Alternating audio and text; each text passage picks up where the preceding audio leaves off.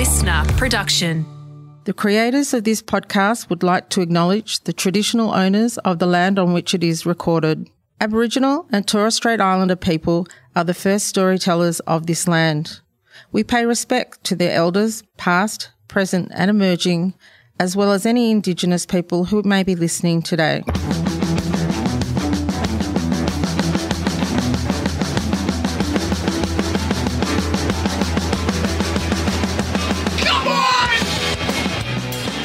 Everyone relax. This is Tofop. I'm Charlie Clausen. Oh, Will Anderson, hello and thank you for watching. And if you are watching, potentially you're on our Patreon watching this, we've had issues with Will and shadows in some of these records when we do it in the middle of the day. Now Will is in the light and it is blinding. Blinded by the light. Wrapped up like a deuce. Like a deuce. What's the next line? Another runner in the night. The next line? Yeah. Another runner in the night. That's what I am, all wrapped up like a deuce, another runner in the night. Deuce is a euphemism for poo, right? Like you're wrapped like a deuce. I thought, is that what it means? Yeah, to drop a deuce. More American vernacular than Australian. But what does a deuce mean? Is it two? Number two, right? Yeah. That's where juice comes from, right? French like number two, juice. it's a juice. Uno, juice. Is that Italian? I think I went from French to Italian or Spanish. It was European. Yeah, that's an Adam Sandler comedy set in Europe. Yeah. I'm Rob Schneider with the most offensive, right. Well, not offensive because no one knows who's meant to be offended by it. Just everyone who isn't white gets offended by that. Yeah, well, in a way, it's not offensive. It represents multiculturalism. You know, it's the journey that the accent went on that really actually makes it important. But you're right. Yes, generic European juice. I imagine that's where it comes from. What's that song called? Was it Blinded by the Light? Blinded by the Light. Manfred Mann's Earth Band. Does that sound right? Yeah, Manfred Mann. That sounds right. Okay, let's bring this. I don't know if I ever realized that Manfred Mann's band were called the Earth Band. I always just thought they were called Manfred Mann. Oh, you've actually heard of Manfred Mann. I've never heard of Manfred Mann before. I've heard of Manfred Mann, but I was under the impression that Manfred Mann was not one man. Manfred Mann was actually men. It should be Manfred Mann. But are you suggesting that Manfred Mann is like Casey and the Sunshine Band? It's Manfred Mann and the Earth Band. It doesn't appear to be Manfred, like Bruce Springsteen and E Street, the E Street Band. It appears to be, that's the one title, Manfred Mann's, like apostrophe S, possessive Earth Band. So he's Manfred Mann, but this is Manfred Mann's Earth Band. But is the leader of Manfred Mann's Earth Band Manfred Mann, or is this just like Monty Python's Flying Circus? It's just an invented like character. Baron Munchausen's. I don't know, actually. But okay, let's just confirm that. Okay. We got the lyrics wrong. Blinded by the light, revved up like a juice. Revved up like a juice. Yeah, not wrapped up like a juice. Another runner in the night. That sounds like it's got to be a car. So maybe a juice is also. Should I just type in juice? Some sort of twin engine or like juice car. What does it mean? Juiced up? It's not juice though, is it? It's juice. Slang or juice metaphor? What am I typing in? Metaphor? Juice? I don't know. Juice car? Meaning? Oh, here we go. Juice meaning. Let's go. Yeah, let's go with that. All right. More definitions. So, okay. It's a 2 on the dice or playing card, so to roll a deuce. Oh, yeah. It's also a $2 bill. Obviously, it's a score of 40 all in a game of tennis. Using as a euphemism for devil and expressions of annoyance, as in "what the deuce." Of course, that's more like a Mr. Burns kind of thing. I think we need to go to what's that one that's Urban Dictionary? we've gone to the Oxford Dictionary. We want that's boring shit. Give us the Urban Dictionary. I hope that this is how modern day high school debaters start their debates, by the way. The Oxford Dictionary defines juice as, and then the Urban Dictionary defines juice as. Okay, so dropping a juice. Spoken to denote going number 2s or having a bowel movement. The example of these is hell red. I'd go, but need to run home and drop a juice real quick tonight. All right, what's going on in that conversation tonight, all right? What are Red and his mate up to that he wants to, but he's got to run home and drop a juice before they do it? I mean, I appreciate the fact that he doesn't want to poo in public. Yeah, but if it's only a quick juice that he's got to drop, the fact that he has to go all the way home, that's actually. We should explore that more. That's more his issue than the issue of the juice. Where are they? I had an incident like Red's friend on Monday, actually, which is a story I'm going to get to later in the show. But I was in the main street of town and had a sudden need to run home and drop a deuce. But I was like, well, there's that or there's the public toilet at the top of town in a park. Yeah. And I went and did that and never again. Like you always roll the dice, don't you? You always roll the dice. And I'm not like you. I think I'm a bit more resilient to gross shit. Like I can, I've got a kid, I've had a dog, like I'm used to some gross situations. But whatever had happened in that cubicle before I got there, like they needed an old priest and a young priest to get things right because it was pure evil.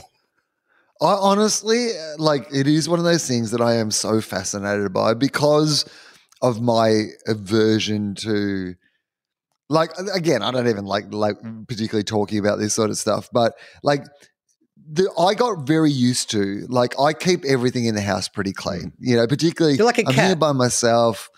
Yeah, I just like things to be clean. Aloof like and clean. With the Will Anderson story. Yeah, but when you get my affection, it feels worth totally. it. You know, it feels earned. We'll get 13 years of a podcast out of this cat. I don't mind things being jumbled, but I like them to be clean. And so I've got an old broken toilet. Like, and when I say broken, I mean that there might be people who, you know, they're thrill seekers in the fact that they, you know, jump out of a plane or they want to climb Mount Everest or they want to challenge themselves. But I like to microdose thrill in the same way as people might microdose magic mushrooms. I like to microdose thrill. And the way that I do that is I have a toilet, and I've had this toilet now for, Is this the Sydney been like toilet? this for, It's always been Sydney broken. toilet. As long as I've known you, that toilet has never worked. Every time I visit your house, there's always a word of warning or some advice or some weird technique that I've got to like half hold the button, but then make sure you lift it back up at the end. The whole bathroom needs to be replaced, which has meant that none of it's been replaced. Okay. The bath is falling through the floor. The toilet has been broken for 15 years. Well, that's and good, because though. I mean, you're getting a deeper bathtub, right? Everyone wants a deep bathtub. This one's 6 feet under the floorboards. You know what you would really like to remember that show where they used to improvise and then they would tilt the stage, so the improvisers would like slide off. Like that's what my bath is like, right. Because I used to be able to balance my toothbrush. It's an electronic toothbrush, so it has like a heavy base. I used to like be able to balance it like, you know, toothbrush up on the base on the side of the bath, and now that is impossible. It is on so much of an angle that it just immediately topples over. So whole bathroom needs to be replaced. And so I've been hanging on to these. There's no point replacing the toilet or the bath or whatever because the whole thing needs to be replaced. So instead, what you do is much like our approach to COVID, you learn to live with it. And I have been – so for people who – like the main problem is that the toilet seats – are loose and cannot be refastened. So anytime you would sit down on the toilet, if you move slightly, the whole thing just like slides from side to side. And like, so every day I know I live in a world where one day my testicles are going to get caught in that and rip off. Like, I get you now. This is the microdosing thrills, right? Every day. Because if you just make one wrong move sitting down on that toilet, like it's all over. And it's in the bathroom. It's already a slippery situation, right? I believe that was a deleted scene in the original Point Break when Bodhi and his team of daredevils took Johnny Utah on a whirlwind adventure. The last thing they said is now try and take a shit on this toilet where the seat moves around. Your balls may get caught. People haven't seen the deleted scene, but it's actually Peter Phelps coming out of the bathroom and he says, I wouldn't sit on that toilet. It's death on a stick in there.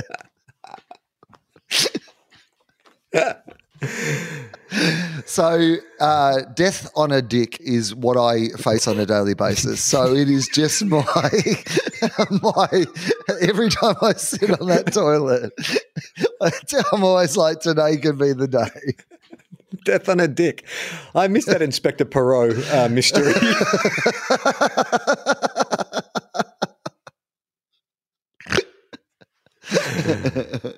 Anyway. So juice wrapped up. Okay. Yes. Yeah. So then the other meanings is if you're in the States, again, a 22-ounce beer, usually in a glass bottle, is also known as a juice. So you could say, I'm going to chug a juice tonight. Oh, you'd want to make sure everyone was clear on the distinction between the two meanings of juice before you announce to your friends, I'm going to go chug on a juice. Too close. Yeah. I'm just going to lie back on my couch and open my mouth and just let that juice slide right down my gob. You're still talking about the beer, right? Yeah, that's what I'm talking about, the beer. I've found out some information about Manfred Mann. Okay. So Manfred Mann were an English rock band formed in London and active between 1962 and 1969. Nice. Now, the group were named after not their lead singer, as I speculated, but their keyboardist, Manfred Mann. It is a good name. Who later led the successful 1970s group Manfred Mann's Earth Band. So the band had two different lead vocalists, Paul Jones and Mike D'Abo. So let me see. They regular in the UK charts with three of their most successful singles were Mighty Quinn, never heard of it. Pretty Flamingo, you would have heard of that song. Really? Yeah, very sort of like British set, like sing it. No, I don't think that would help. Do-a-diddy, you would know. Diddy-dum, diddy-dum. Is that them? Do-a-diddy-diddy-dum. There she was just walking down the street they singing sound Do-a-diddy. so American for an English band. Yeah, okay. So I found the meaning of juice and what it refers to in Blinded by the Light. A juice is also a Sorry. What? Yeah, it's a 1932 Ford first. coupe, usually made into a hot rod. Did you see that wicked souped-up Ford with the suicide doors? That was a wicked okay, juice. yes, right. Yeah. Okay, that makes a lot of sense. Yep. All right. Well, I found some more information about Manfred Mann. He started in a band, and this is before when this was a popular phrase. So this is why I just find this so amusing. With a guy called Mike Hug, and they were called the Man Hug Blues Brothers. That is amazing. Really? Yep. Wow. Two references there that would come into play much later in the 80s and then around the mid-2000s. They were ahead of their time. 1962. They've called themselves the Man Hug Blues Brothers. Wow, that's amazing. It's like, in 1956, there was a folk band called Pearl Jam Nirvana. Yep, they just think that Pearl Jam's the best thing. It's just like heaven. Okay, so they changed their name from the Man Hug Blues Brothers, and now they change it to Manfred Mann and the what? So I'm going to get you to have a little guess. So this isn't one of the ones we've mentioned so far. This is another name on the way. So they're called Manfred Mann and the... Okay, is it, I'm going to need a clue. So is it a collective? Well, the obvious place I would go to is, if you asked me this question, I'd be like Manfred Mann and the Men. Oh, yeah. Right? That would be my guess. That gives you a clue of the direction, but it's gone weirder than that. Manfred Mann and the Women? Weirder than that. Manfred Mann and What is a Woman? It was like the first anti-trans band. Yeah, that's right. Yeah. Manfred Mann and the Mermaids? You're never going to get it, by the way. I just wanted to hear some guess. Manfred Mann and the Manfreds. Fuck, I tell you what. Could write a hit song, could not name a band. Could not name a band. Manfred Mann and the Manfreds. This makes me feel a lot better about naming our podcast 30 Odd Foot Apart. Right? Like, I feel like we did a pretty good job. We didn't name it Will Anderson and Charlie Clausen and the Charlie Andersons.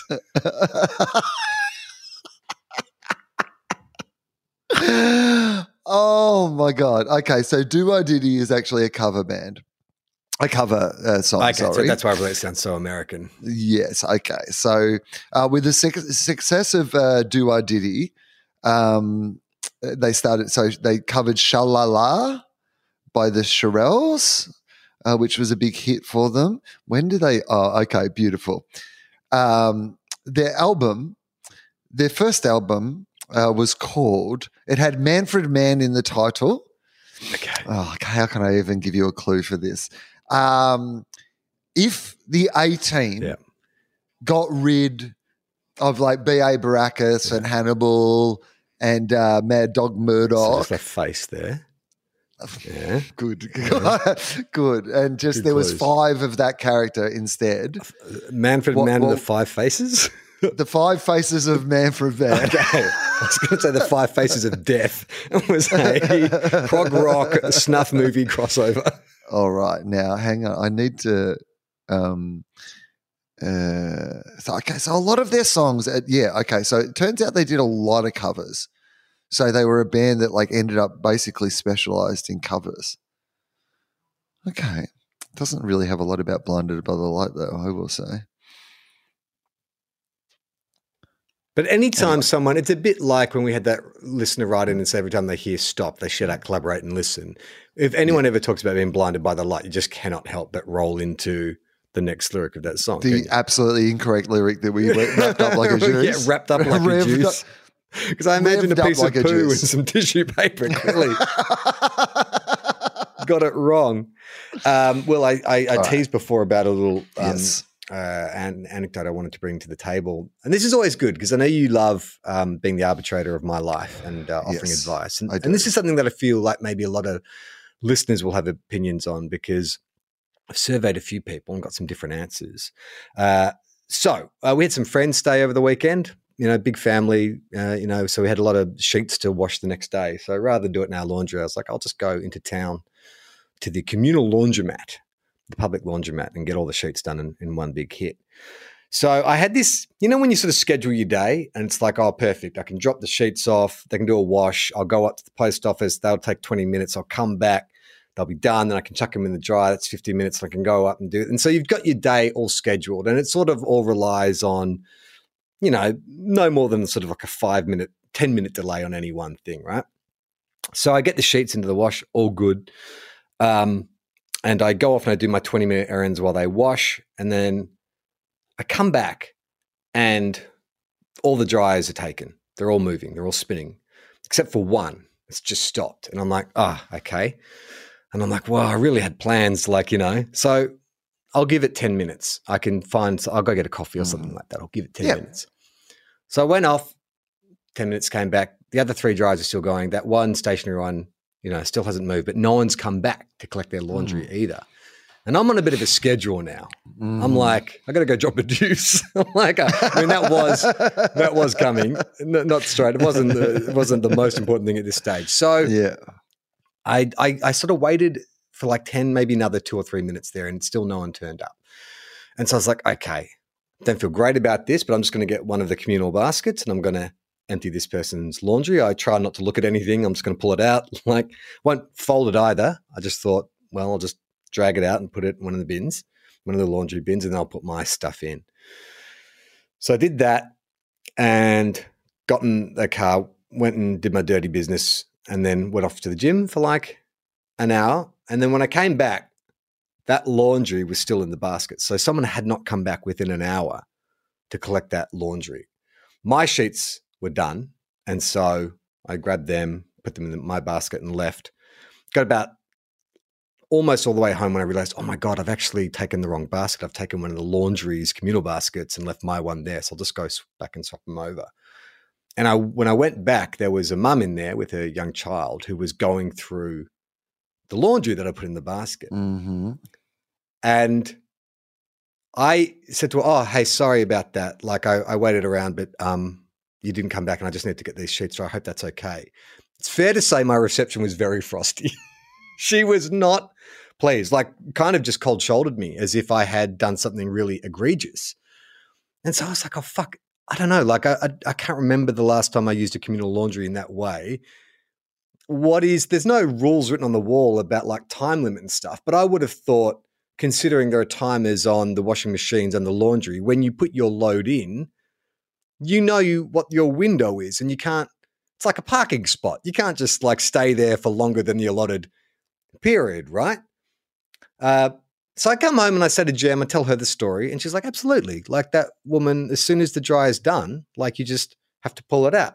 What's your take on this situation? What would you have done knowing that you had a schedule to keep? What's my take, or what would I have done? They're two separate questions. Okay, well, let's what would you... My take is this, very simply. There's a window time that's acceptable. Like I think of 15, 20 minutes, the appropriate just you've popped to get your coffee. It took a little bit longer. They've gone to do the groceries. It took a little bit longer.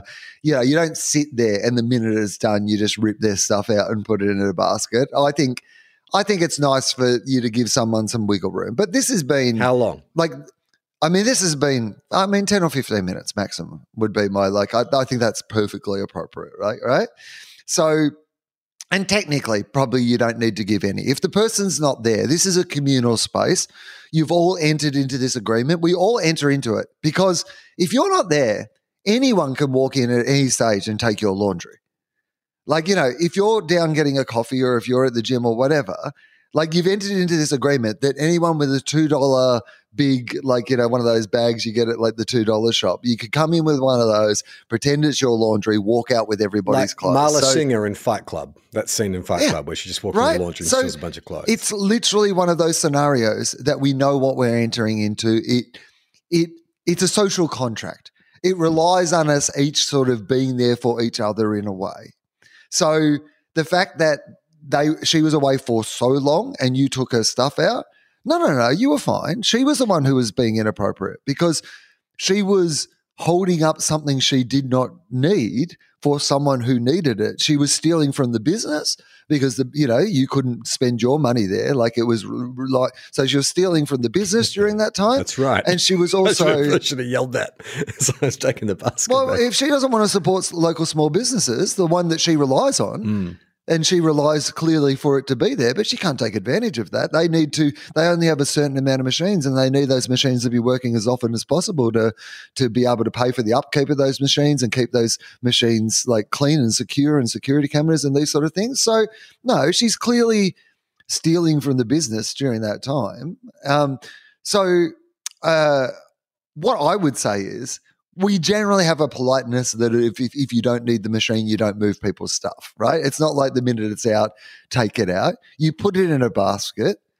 I think that is totally appropriate. There's nothing wrong with any of your behavior. Here's what I would have done that you did not do. When I came back and my stuff was done and her stuff was they weren't back yet, I just would have put it back in the machine. Smart. Didn't think of that. That's what I would have done. Yeah. And then none of this arises, right? You got away with it. Yeah. It was the perfect crime. I know. She would have been none of the wiser to the fact that you had actually got your sheets dried during that time. The anxiety, because I felt like when I got my sheets, I felt like I got away with the perfect crime because she's just going to come back and find her and she'd have no idea. There's no cameras in there. There's no one else. No one saw me, unsighted.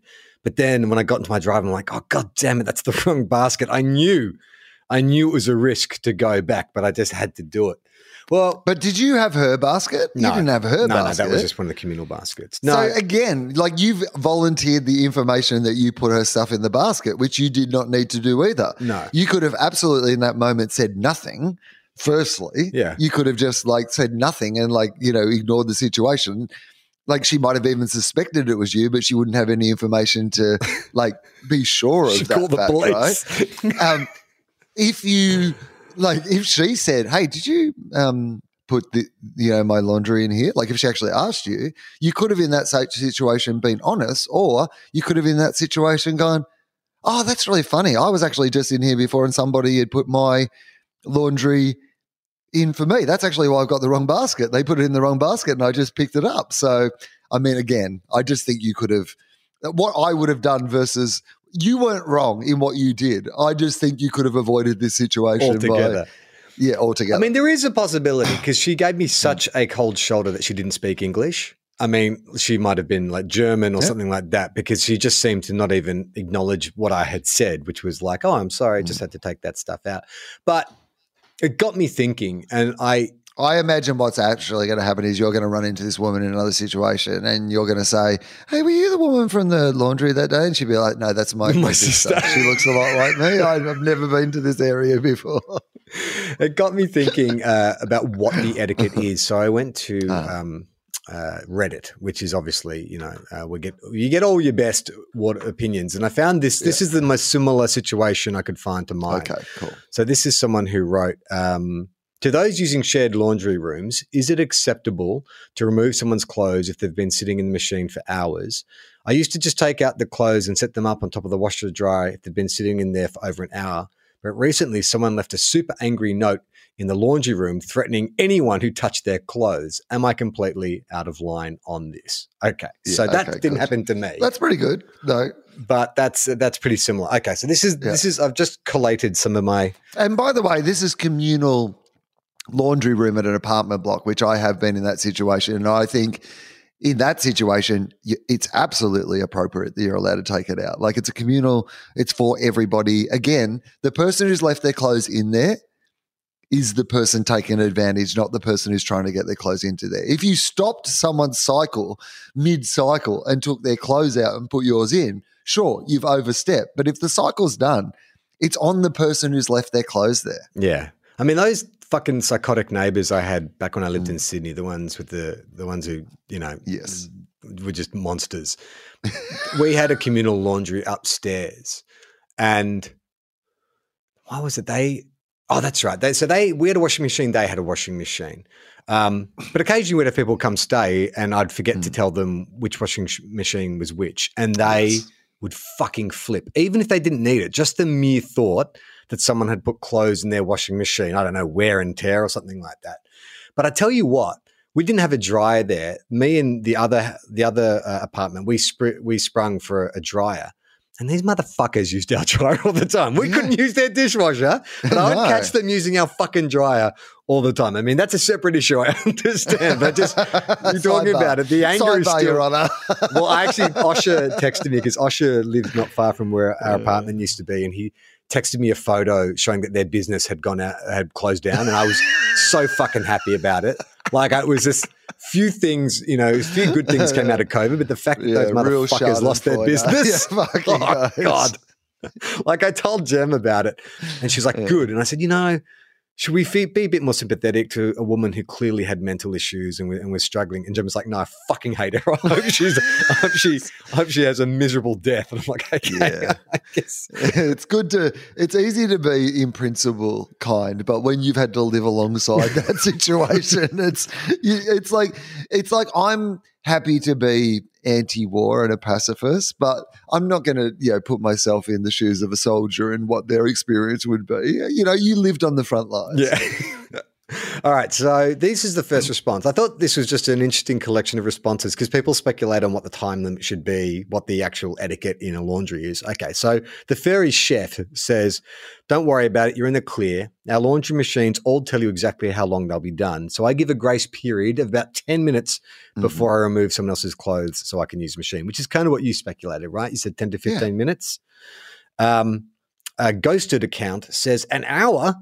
Sounds like you don't give a shit about it. 15 minutes is the longest anyone should wait before moving your stuff for you. So, that's again in your ballpark. This person who chose to remain anonymous said, my God, if you touched my panties, I would be so pissed. Seriously. Well, don't leave your panties in a public place. You can't, I don't want to victim blame here, but if you're leaving your panties unattended in public, you can't then say, that's like leaving a toddler in public and say, nobody touched my baby. You know what I mean? It doesn't make any sense. It's it's your responsibility to have an eye on them at most times. Well, it was funny when I was removing, I tried to be as sort of discreet and respectful as possible. So I kind of was turning my head. So it wasn't look like if anyone walked in, it didn't look like I was targeting underpants, that I was moving underpants first and ignoring towels and everything else. I was just randomly scooping stuff into this basket without favor or fortune. But also, come on, it's clean underwear.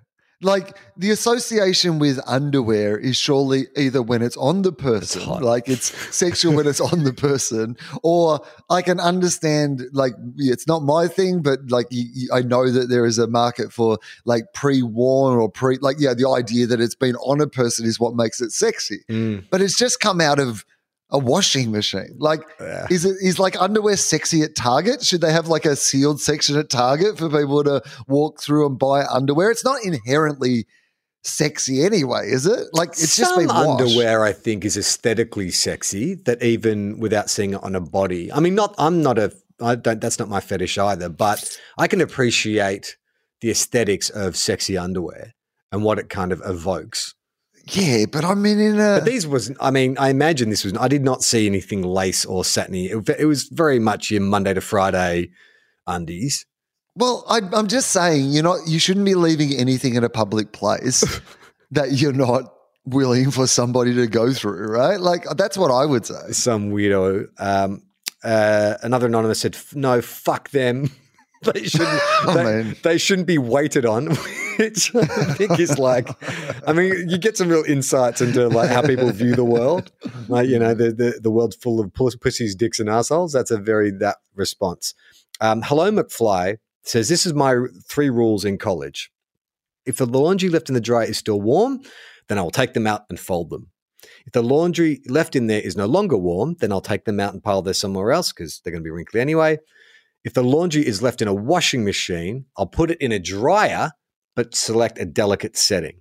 What do you think about that? That seems like a lot of work. I mean, folding the clothes, because that was a consideration of mine because it was still warm. And I know with Jem, like when we dry and clothes here, she's always like, "Hey, let's just fold these as soon as they come out of the dryer. We'll get rid of, any creases or whatever. Stop getting all crunched up." But is that my job? I think that's more intrusive, personally. Yeah. Like I would much prefer. Now I'm putting myself in. It would be weird to walk in and see a complete stranger folding up your Van Halen t-shirt. Yeah, I'm not into it. Yeah. Like, no. I think it's enough that you've taken it out. As long as you haven't like chucked it in a corner or somewhere it gets dirty again, or like, and you'd put it in a basket. Yeah. So haphazardly though, I must admit. Yes, but again, that's not on you. And I actually think were gone for an hour. I think it's worse. It's going to get I came back anyway. And it was folded by you. That means you've actually taken some time. Like you've had. Like, that's the equivalent of kissing on the lips. Yeah, it's too much, right? Like it's a bit too intimate. Like it's okay for you to just take a whole. What if you walked in and I was kissing your laundry? So like, do you know what I mean though? It does feel like it does. If you just take an armful of laundry. Like there might be a towel in there. You don't even know what else is in there, right? Like you just jam it all together. You put it in the basket. You haven't looked at the details. Whereas if you folded it, then you've really gone through. And we're human beings. There's absolutely no way you haven't judged something along the way, right? Yeah. Okay. Marvelously says 1 hour is totally unacceptable. And it's perfectly within traditional laundromat guidelines to move it out. Oh, yeah. You could go the passive-aggressive note threatening to the inconsiderate, selfish asshole who left the clothes in a shed appliance for an hour, but I'd just ignore it and keep on keeping on. I don't think Marvelously would just ignore it, judging by how well thought out that was. What do you think about a passive-aggressive note? Are you a passive-aggressive note writer? Nah. Never written one? Parking, someone's parked over your driveway or anything like that? No, I don't think I ever have. And look, there may be one exception to that over my entire lifetime that I can't immediately call to mind. But the reason I say I never think I have is I know that in those situations where that thing my thing is always like, this could be done now. Like, do you know what I mean? Like, I can move on from this. I don't need to engage unless they engage. Yeah. I don't want to the passive-aggressive note, that just to me is an invitation to trouble because then there's going to be a response and then it's a thing. Like, I always think that those things are never worth the trouble. And I've been the receiver of some passive notes. I love getting one under my windscreen. Hey, dickhead, you parked in a non-stop or whatever it is. I love getting one because I'm like, I love the idea for the exact reason you described that someone I'm in their head, man, like living rent free, that they've had to write a note. But I'm sure I've scribbled, I'm a guy who yells at kids for stealing my bin. So chances are I've definitely left a passive aggressive note. In fact, I did for them. I remember when I stole the neighbor's dog, except that was text messages. Yeah. So I can't say that I wouldn't do that. Paps Blue Reddit says, this literally happened to my friend today. After putting someone else's clothes on top of the dryer and drying his laundry, that's in brackets SIC, he came back to the laundry room to find that someone had put his clothes in the sink and turned it on. So ridiculous. Yeah, okay. Well, that's different. I mean, that's next level kind of pettiness as well.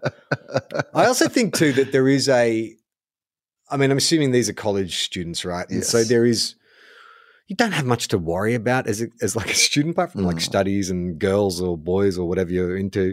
That's all it really is. So these little dramas tend to be like much more heightened. Like the sense of injustice about someone moving your laundry might be a bit more heightened, especially if you're coming down off pills. Yeah, exactly. But also why I think that the folding thing works okay in a college dorm setting. Like, I think there would be an element of like, you've just moved out of home. Your mum probably used to do it. If you popped down the laundry and you found that your clothes were all folded, you'd be like, awesome. Apparently there's a magic laundry here. All right, this last one.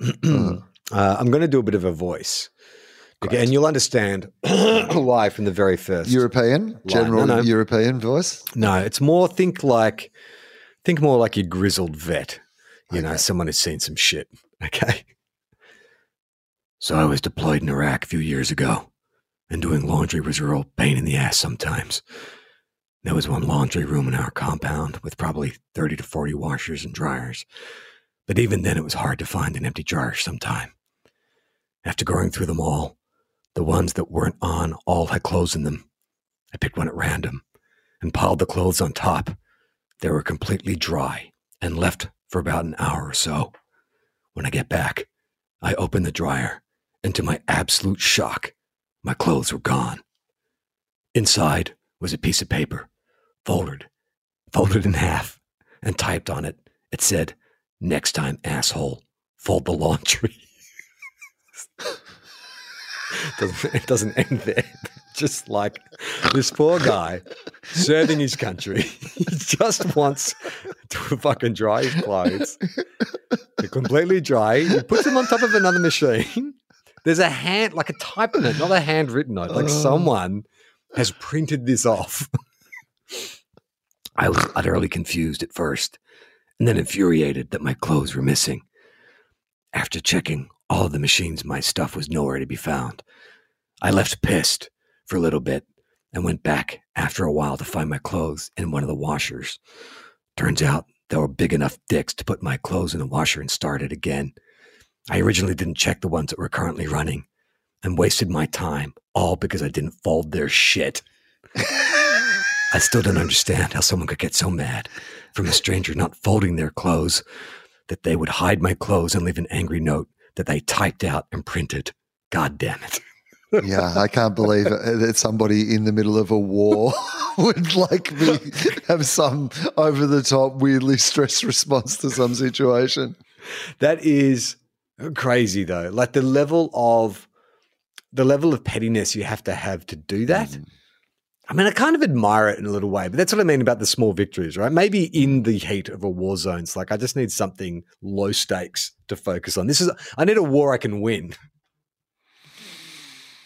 Yeah, I think you're right. Like it's a power thing, right? It's a little bit of control and you feel like, I can imagine you overreact more as well, right? You constantly feel like you're under attack. So when you're constantly under attack, that's how you're trained to see if anything is an attack. You perceive probably everything as an attack.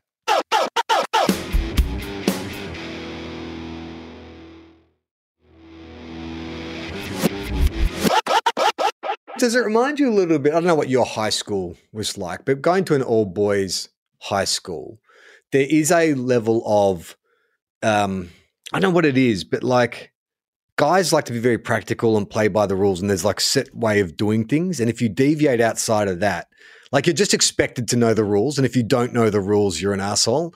What sort of rules? What do you mean? Just it kind of relates to, I don't know. I for some reason I feel like it's a sport kind of thing. There's team rules, there's team things you have to follow. And if you don't automatically know the protocol for something, the onus is on you rather than people telling you what the rules are. Like when we read that earlier post about, general laundromat guidelines, I wouldn't know what the fucking general guidelines are. But there's some people who are like, it's fucking obvious, dude. The guidelines for laundry are this. Like this person who feels so passionate about the fact that you do not touch another man's laundry. 3 things you don't touch, Will. Yeah, man's wallet, wife, wallet, and laundry. His laundry. Do you know what I mean? Like to feel that you've got to have, and that was my experience as a teenager, was like a lot of these guys that my mates that I hang out with, they were very unforgiving of kind of weakness or a lack of, certainty or confidence or whatever. And so if you did something wrong, you'd be humiliated for it. How the fuck could you not know how to do that? Or, you don't know how to but that's just like in-group and out-group behavior, isn't it? It's like there's just these rules of the people who know the rules, like it gives us some sort of in-group thing. So we punish people who don't know the rules or don't obey the rules. But it's that level of, I think, this is, I think they do a little bit in school now, teach, life skills as part of the education program. But you're absolutely right. There should be a course, and it would be one of the more interesting courses to go to when you're a kid, which is just this life stuff. Like, what are the rules of the laundromat? Like, at some stage, you're probably going to live somewhere that has a communal laundromat. What is the etiquette? Like, at some stage, you're going to catch a plane and you're going to line up, and like, how do you actually do all this in a way that, like, because it does make you feel like an idiot when you don't know what those 100%. Rules of society are. And often your perspective has so much about obviously the way you were raised. Like, this is the thing they go, well, your parents tell you. But we were having a conversation in a work thing the other day about mattresses, and one of the companies offers, you can sleep on it for so long and return it, and they were talking about what they do with those mattresses. And a lot of people in the office were like, oh, gross, I'd never sleep on a mattress that, someone else has slept on. And I was like, what are you talking about? Like, have you never stayed in a hotel room? Yeah. Like, I sleep in, like, most of the beds I sleep in for 100 days of the year have been slept in by hundreds of strangers. But I normalize that because that's my life experience. Whereas if that's not your life experience, you have a completely different perspective on it. But do you accuse your coworkers being fucking idiots because they don't like the thing that you're very used to and experienced with? I mean, because that's how people are on the road, right? Like that's what triggers road rage. It's like, how did that fucking idiot not know where they're going? Why did that fucking idiot pull into that lane without indicating? Like, we all suddenly become experts, and anyone who violates that is a moron. And I think you can sort of extend that to other things. And I was at the airport. Well, I think we think we're experts at driving when none of us are. Yeah, of course we're all bad at it. Like, everyone's bad at driving. Like, I love when someone says, I'm a good driver. You're not, because even good drivers aren't that good drivers, because driving's really hard, and we're never driving in perfect conditions, and there's other people who are various levels of drivers on the road at the same time. No one is a good driver all the time, and yet we set society's level of expectation at, like, I reckon when we pass our driver's test, they should say, now you're like a 6 out of 10. Yeah. And you're probably only ever going to be a 7.5, and we've decided that's okay. But don't get in your head you're an 8 out of 10 driver. Like, judge, Oh, yeah, 100%. And I'm the worst at that. Like, I'm often like telling Gemma that I'm the best driver in the world. And then last week, we're driving home from dinner, and I said, can I just put the footy on my phone? And she's like, but you don't watch it. You're going to be driving. I said, no, I'm just going to listen to it while I'm driving. And she was like, okay. And she put it on, and sure enough, like, I started like that. I look up, I'm like, oh, okay, we're heading into a truck. All right. And she's like, grabbed the phone, just like threw it in the back seat. You are not putting the footy on while you're driving. It's like, yeah, it's right. Good call. Good call. Is that it? That's our rant. All right. That's the show for this week. I assume we'd have letters or something. No, we do. We normally do mail. Ton of letters. Well, we've still got people. We've got mics rolling in left, right, and centre. We'll whip through these. This is from Mike Bowker, who says, I'm a Mike. I'm not a doctor or a podcast producer, but I'm definitely a Mike. That counts. We've got this from Michael Hughes, who says, I'm a Mike, and I'll put my hand up if you need anyone experimented on with LSD. I mean, is that something that we floated? We must have floated that. Yeah. Too random a volunteering thing. This Michael is Michael Hill. He's a juror, right? Michael Hill Jurors. Want to sponsor the show? I'm Mike. I'm a long-time listener, Mike Hill, and I'm registering my mic. Thanks, Mike. Can we have a free, cheap gold necklace? This is from Michael Weberus. I'm a Mike. I never thought my first correspondence would be just about my name, but I'm one of the many Mikes and I cannot wait for my offer of employment. And please do more Hamofops. Love from Mike. We could have some more Hamofops coming, can't we, at some point? We've got a lot of shit going on at the moment. We've got a lot going on. I'm currently doing my cricket podcast, which is taking all my Fofop time. Which is essentially Tofop with friend time. That's essentially what Tofop is, though, right? A Tofop with friends. It's like little projects and stuff like that. So people aren't missing out.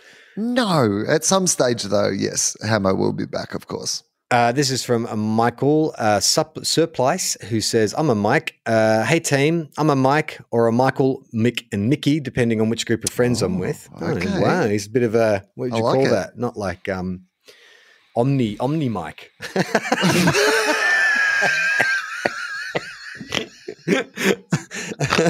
I think Roadcaster make those Omni Mics. The Omni Mics, yeah. Since I'm here, well done consolidating the shows. Thank you, Mike. I'm glad someone appreciates it.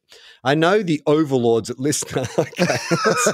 I mean, listener, if you are listening, I'm just reading the letter. I'm not saying that you're our overlords. I know the overlords at Listener are against it, but I would love some EPs with you guys in the same room. You're great via Zoom, but I miss the energy of the older EPs. Anyway, add me to your bench, Mike. Look, we would love to do that as well. Yes. I think it would have to be an instance in which we're both in Melbourne or Sydney where the Listener studios are. Right? Because have you been doing some in-studio stuff, or has it still been down the line? I've been mostly doing it down the line still. But yes, you can do it in studio, and they're building new studios in Sydney and the Melbourne ones are done. So yeah, there's an opportunity at some point. We'd love to do it in the same room. And I agree. Like, I do think there is an extra energy from being in the room in any like podcast situation. But most of the time, Charlie and I are just not in the same place. Yeah. Mentally or physically. So without technology, there would be no podcast anymore, unfortunately. But obviously, we are hoping to at least be doing some things in the same room at some stage soon, later in the year. This is from Petria, and this is shocking. She says, I heard that Will is no longer on the socials. Is that true? Look, I don't like to talk about it, Charlie, but that is true. I am actually off social media now. Oh, you should make that the basis of your whole personality. So, Patria says, through Tofop, I wanted to say thank you to Will for recommending Mrs. Davis. I've just finished Ep 3 and having my mind blown. It's so good. I'm pretty sure one of you said you'd seen Severance, but it's also good to see another show that is original that keeps you guessing, and I love its twists and turns. I'm also looking forward to The Bear coming out, Series 2. It's another brilliant show. Anyway, I'm not sure if Did you watch the final episode? Did you watch The Bear, by the way? No, I haven't seen either of The Bears. All right. Why? No, well, at some stage in the future, there's a thing that really bothered me about the final episode of The Bear that doesn't seem to have bothered anybody else who has watched that series. So at some stage when you watch it, we'll have a chat about it. But it's not that big a deal. It's just one of those things where, you know, when you watch something and you have like a really strong, like, go, yeah, but I think this was like against everything that this show's been about for the entire series, and nobody else seems to think it's a problem. And you're like, that's my equivalent of Dirty Dancing, the final song being "Time of Your Life," which is clearly not from the '60s. It's like but everyone seems to be okay with it. I'm like, I'm the only guy who's like, that makes no sense, and it takes me out of the movie. But everyone's like, fuck him, you're an idiot. I'm like, all right, I guess so. Gonna leave an angry note in my dryer. You know what I did watch on the weekend, which was a lot of fun, was the Wham documentary on Netflix. And if anything, like, it sent me on a 5-esque rabbit hole down the career of George Michael. Like, goddamn, what a talented individual that was. And when you watch this documentary, because my sister was a massive Wham fan, and I do remember the phenomenon of Wham, but my memory, they were just kind of like a British pop band that had done okay in the UK, but they were huge. Like, I didn't realize they broke the States so heavily and, you know, were like this global sensation. Do you remember Wham? Yeah. So I'm a little bit older than you, enough older than you that the influence was. This was absolutely 100% in my hitting zone. So there was actually Joy FM, which is the LGBTQIA station. That's it. Oh, you know what? Anyway, Joy. Queer station. the queer station Joy FM did their own documentary about George Michael and Wham around this documentary. You know, like talking to people about it. Can I get the podcast? That'd be a podcast? Well, that's what I was going to say. I assume it's available somewhere, but I was interviewed for that because this year in my show, I have a big routine about George Michael in my stand-up show this year. Yeah. Oh, maybe I should do your show. Because I've really just loved revisiting all this, like, because I had sort of forgotten, like I was trying to explain to Jem when we were watching it that like Wham and George Michael was such a big part of my childhood because my sister was such a huge fan. And then I remember sort of Listen Without Prejudice was one of my favorite CDs, like, you know, when I was a teenager and stuff, but it wasn't rock and roll. So I hid it from a lot of my friends, even though I thought it was a great album. And then to kind of like just read about all the shit that he went through. Like I had no idea that it took him till 1998 to come out. And the way he came out was the most humiliating way possible with that incident in the public toilets. So for people who have seen my show, they will know this, and I won't give away the bit, but like that's the story I tell. So I tell the story about the song Outside. Well, I perfectly set it up with that even knowing, didn't I? So I tell the story of the song Outside because like the story of that song, because that was his first big song after because he was publicly outed by the LAPD when they had trapped him. And so the whole point of the routine is we all know the worst part of that story and none of us know the best parts of the story. And I went down a George Michael rabbit hole during the COVID time. I find him a very comforting artist, and I've always too. So I just have these tentpole moments that I really remember him being in and out of my life. So slap bang in the middle of me sort of like really getting into Countdown and like, you know, music was Wham. You know, so Wake Me Up Before You Go, Careless Whisper. I just remember every week after week, Careless Whisper was like the number one song on the charts, and it would be again, and it would be again. And like there was, you know, all this speculation around George Michael not wanting to be photographed from different sides and all this blah, I know blah, blah. all this shit. Like, I mean, I remember when Careless Whisper premiered on Hey Hey It's Saturday. Yeah. And Jock and Blackman talking over the top of this song. Like, I'm like, shut the fuck up. And that 60 Minutes interview with Mike Monroe. And they showed the B-roll footage of him complaining about like what side he wanted to be photographed from, which felt like such a stitch up. And obviously at the very heart of all this was the fact that like, yeah, this guy was like the poster boy for, you know, like you said, teenage girls around the world. But like that wasn't really, you know, the life that he wanted to be, but was in this industry where that was where the money was. Like that's what he was forced to be. He was forced to hide who he actually was. Like it was 25 years ago when he was, you know, busted in that toilet. And in some ways, it's amazing how much has changed in those 25 years. That's the positive side of the story, because he was like that, you know, that was news all around the world, and he was a joke all around the world. Like it was something that we all laughed at. When you look back on it, you just think he was one of the most creative artists of all time. And he had to go through all that publicly for what? For nothing.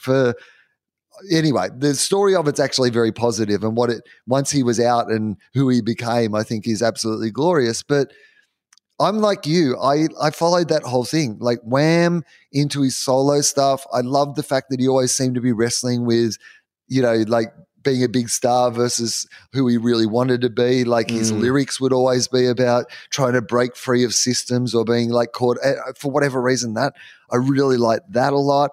And then Listen Without Prejudice came out, and I remember I was going away end of year 11 on Lions Youth of the Year. I was the Victorians Lions Youth of the Year, and all the state winners were doing like a little nerd tour around Australia to see Australia and speak at Lions clubs. And my girlfriend at the time, Beth English, wrote me a little note for each day. Like it was one of those things of when I was away. Don't take my clothes out of the laundry, you fucker. You don't fuck anyone, right?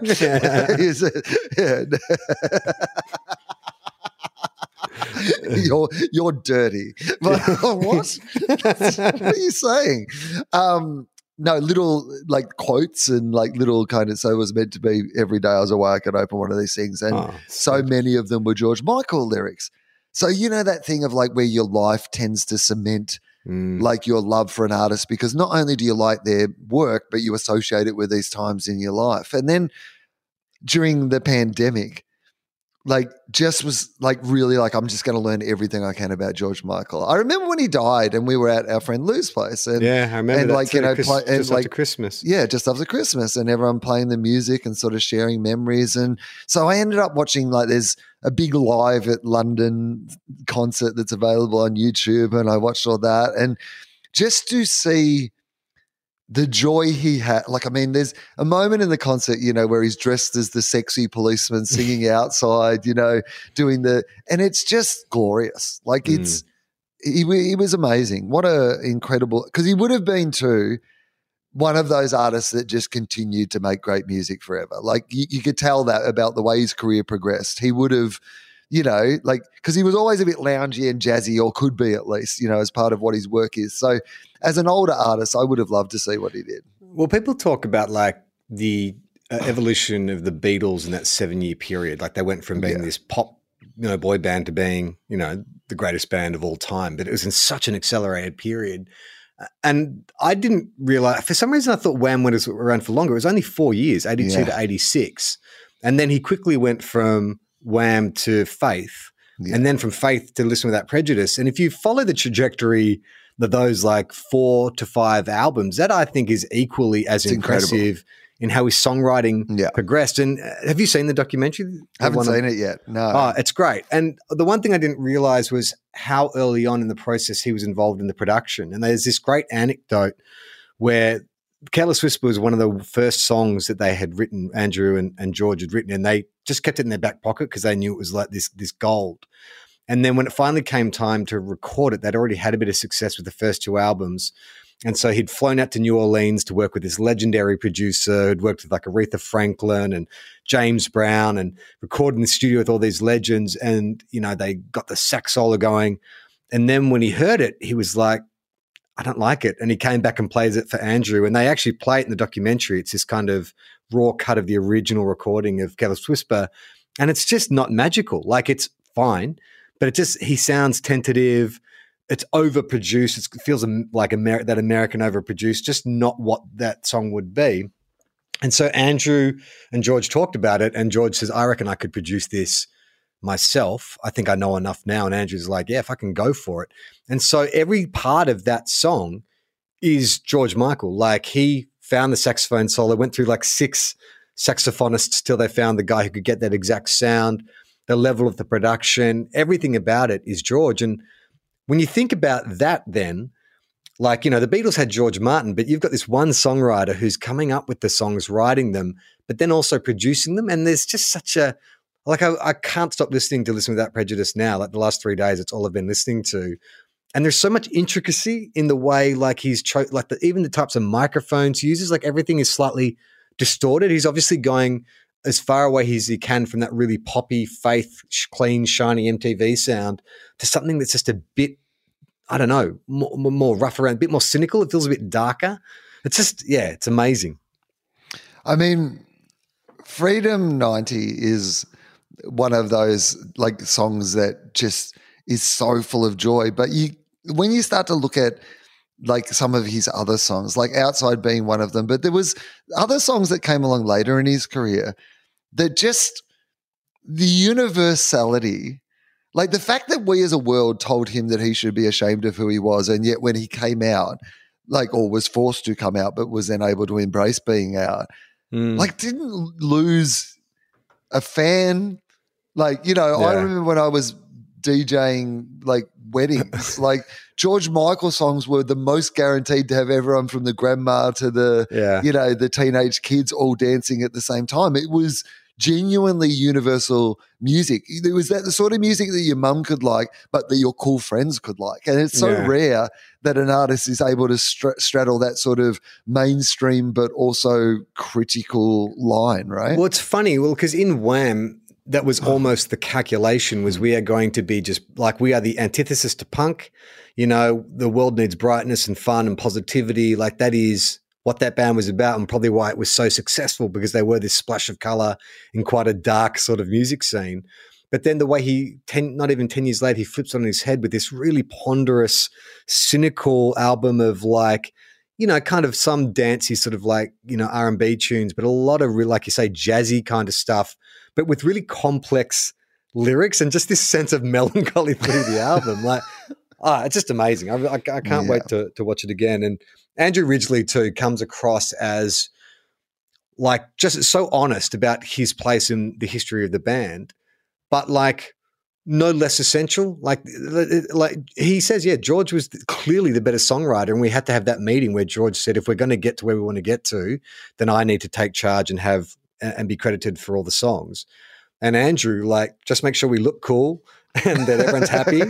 And like, I don't want to sound like a minimizing, because he did write some of the music, but essentially you had this incredibly creative but tortured guy, and then you had this dude who was just fun and light and laughter, and he was like, Andrew was more what Wham was. George was the talent, but then Andrew was everything else. It's just goes to show, Will, in a partnership, you don't need to be the most talented or famous one to be an essential member of the group.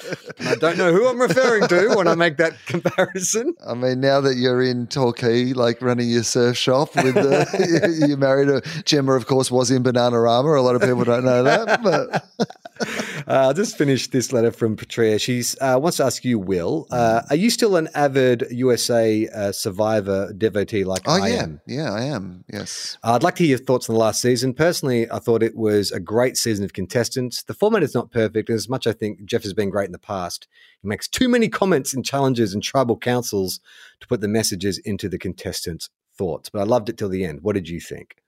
I liked it a lot, actually. I thought it was a pretty good season of Survivor. I am very interested in the narrative around Survivor because, like, Survivor is one of those shows, it's been on for 43 seasons or 44 seasons now, and never has, well, I mean, I'm sure there has been other examples of this. I'm just very aware of it because of my, following this show.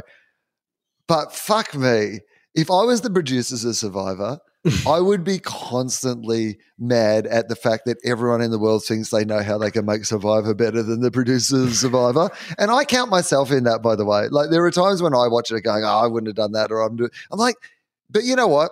They've made 44 years of this shit.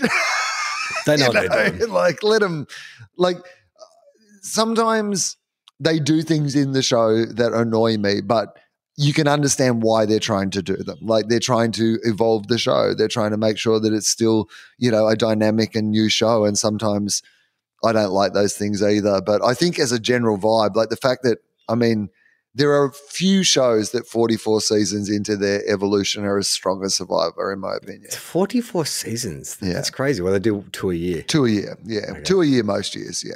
Right.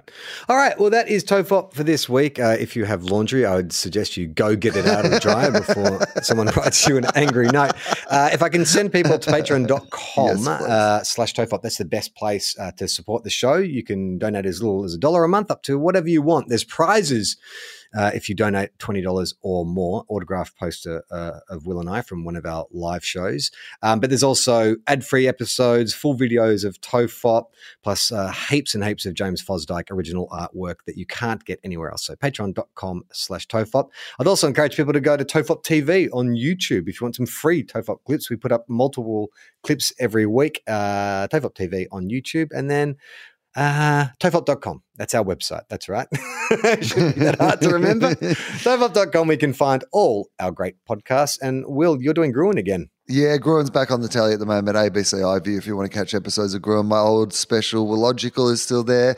I have a few dates left on my tour. But for Sydney friends, I am doing my improvised show, What You Talking About, Will, at the Sydney Comedy Store, 4 completely unique shows. So, come down to that. That's always fun. And it's particularly fun to do those improvised shows, I will say, when I'm not developing material for a new show, because my mind is not on what could this become. It's very much just on like having a muck around on the night and doing it for the sake of doing it. So I'm really looking forward to those shows. And of course, Philosophy is regularly back these days. So it's one of our podcasts that unfortunately you cannot find just in the TOFOP feed, but you have to go to a whole new feed. It's called Philosophy. But the episodes are there if you want to check them out. All right. That's the show for this week. I'm Charlie Clausen. I'm Will Anderson.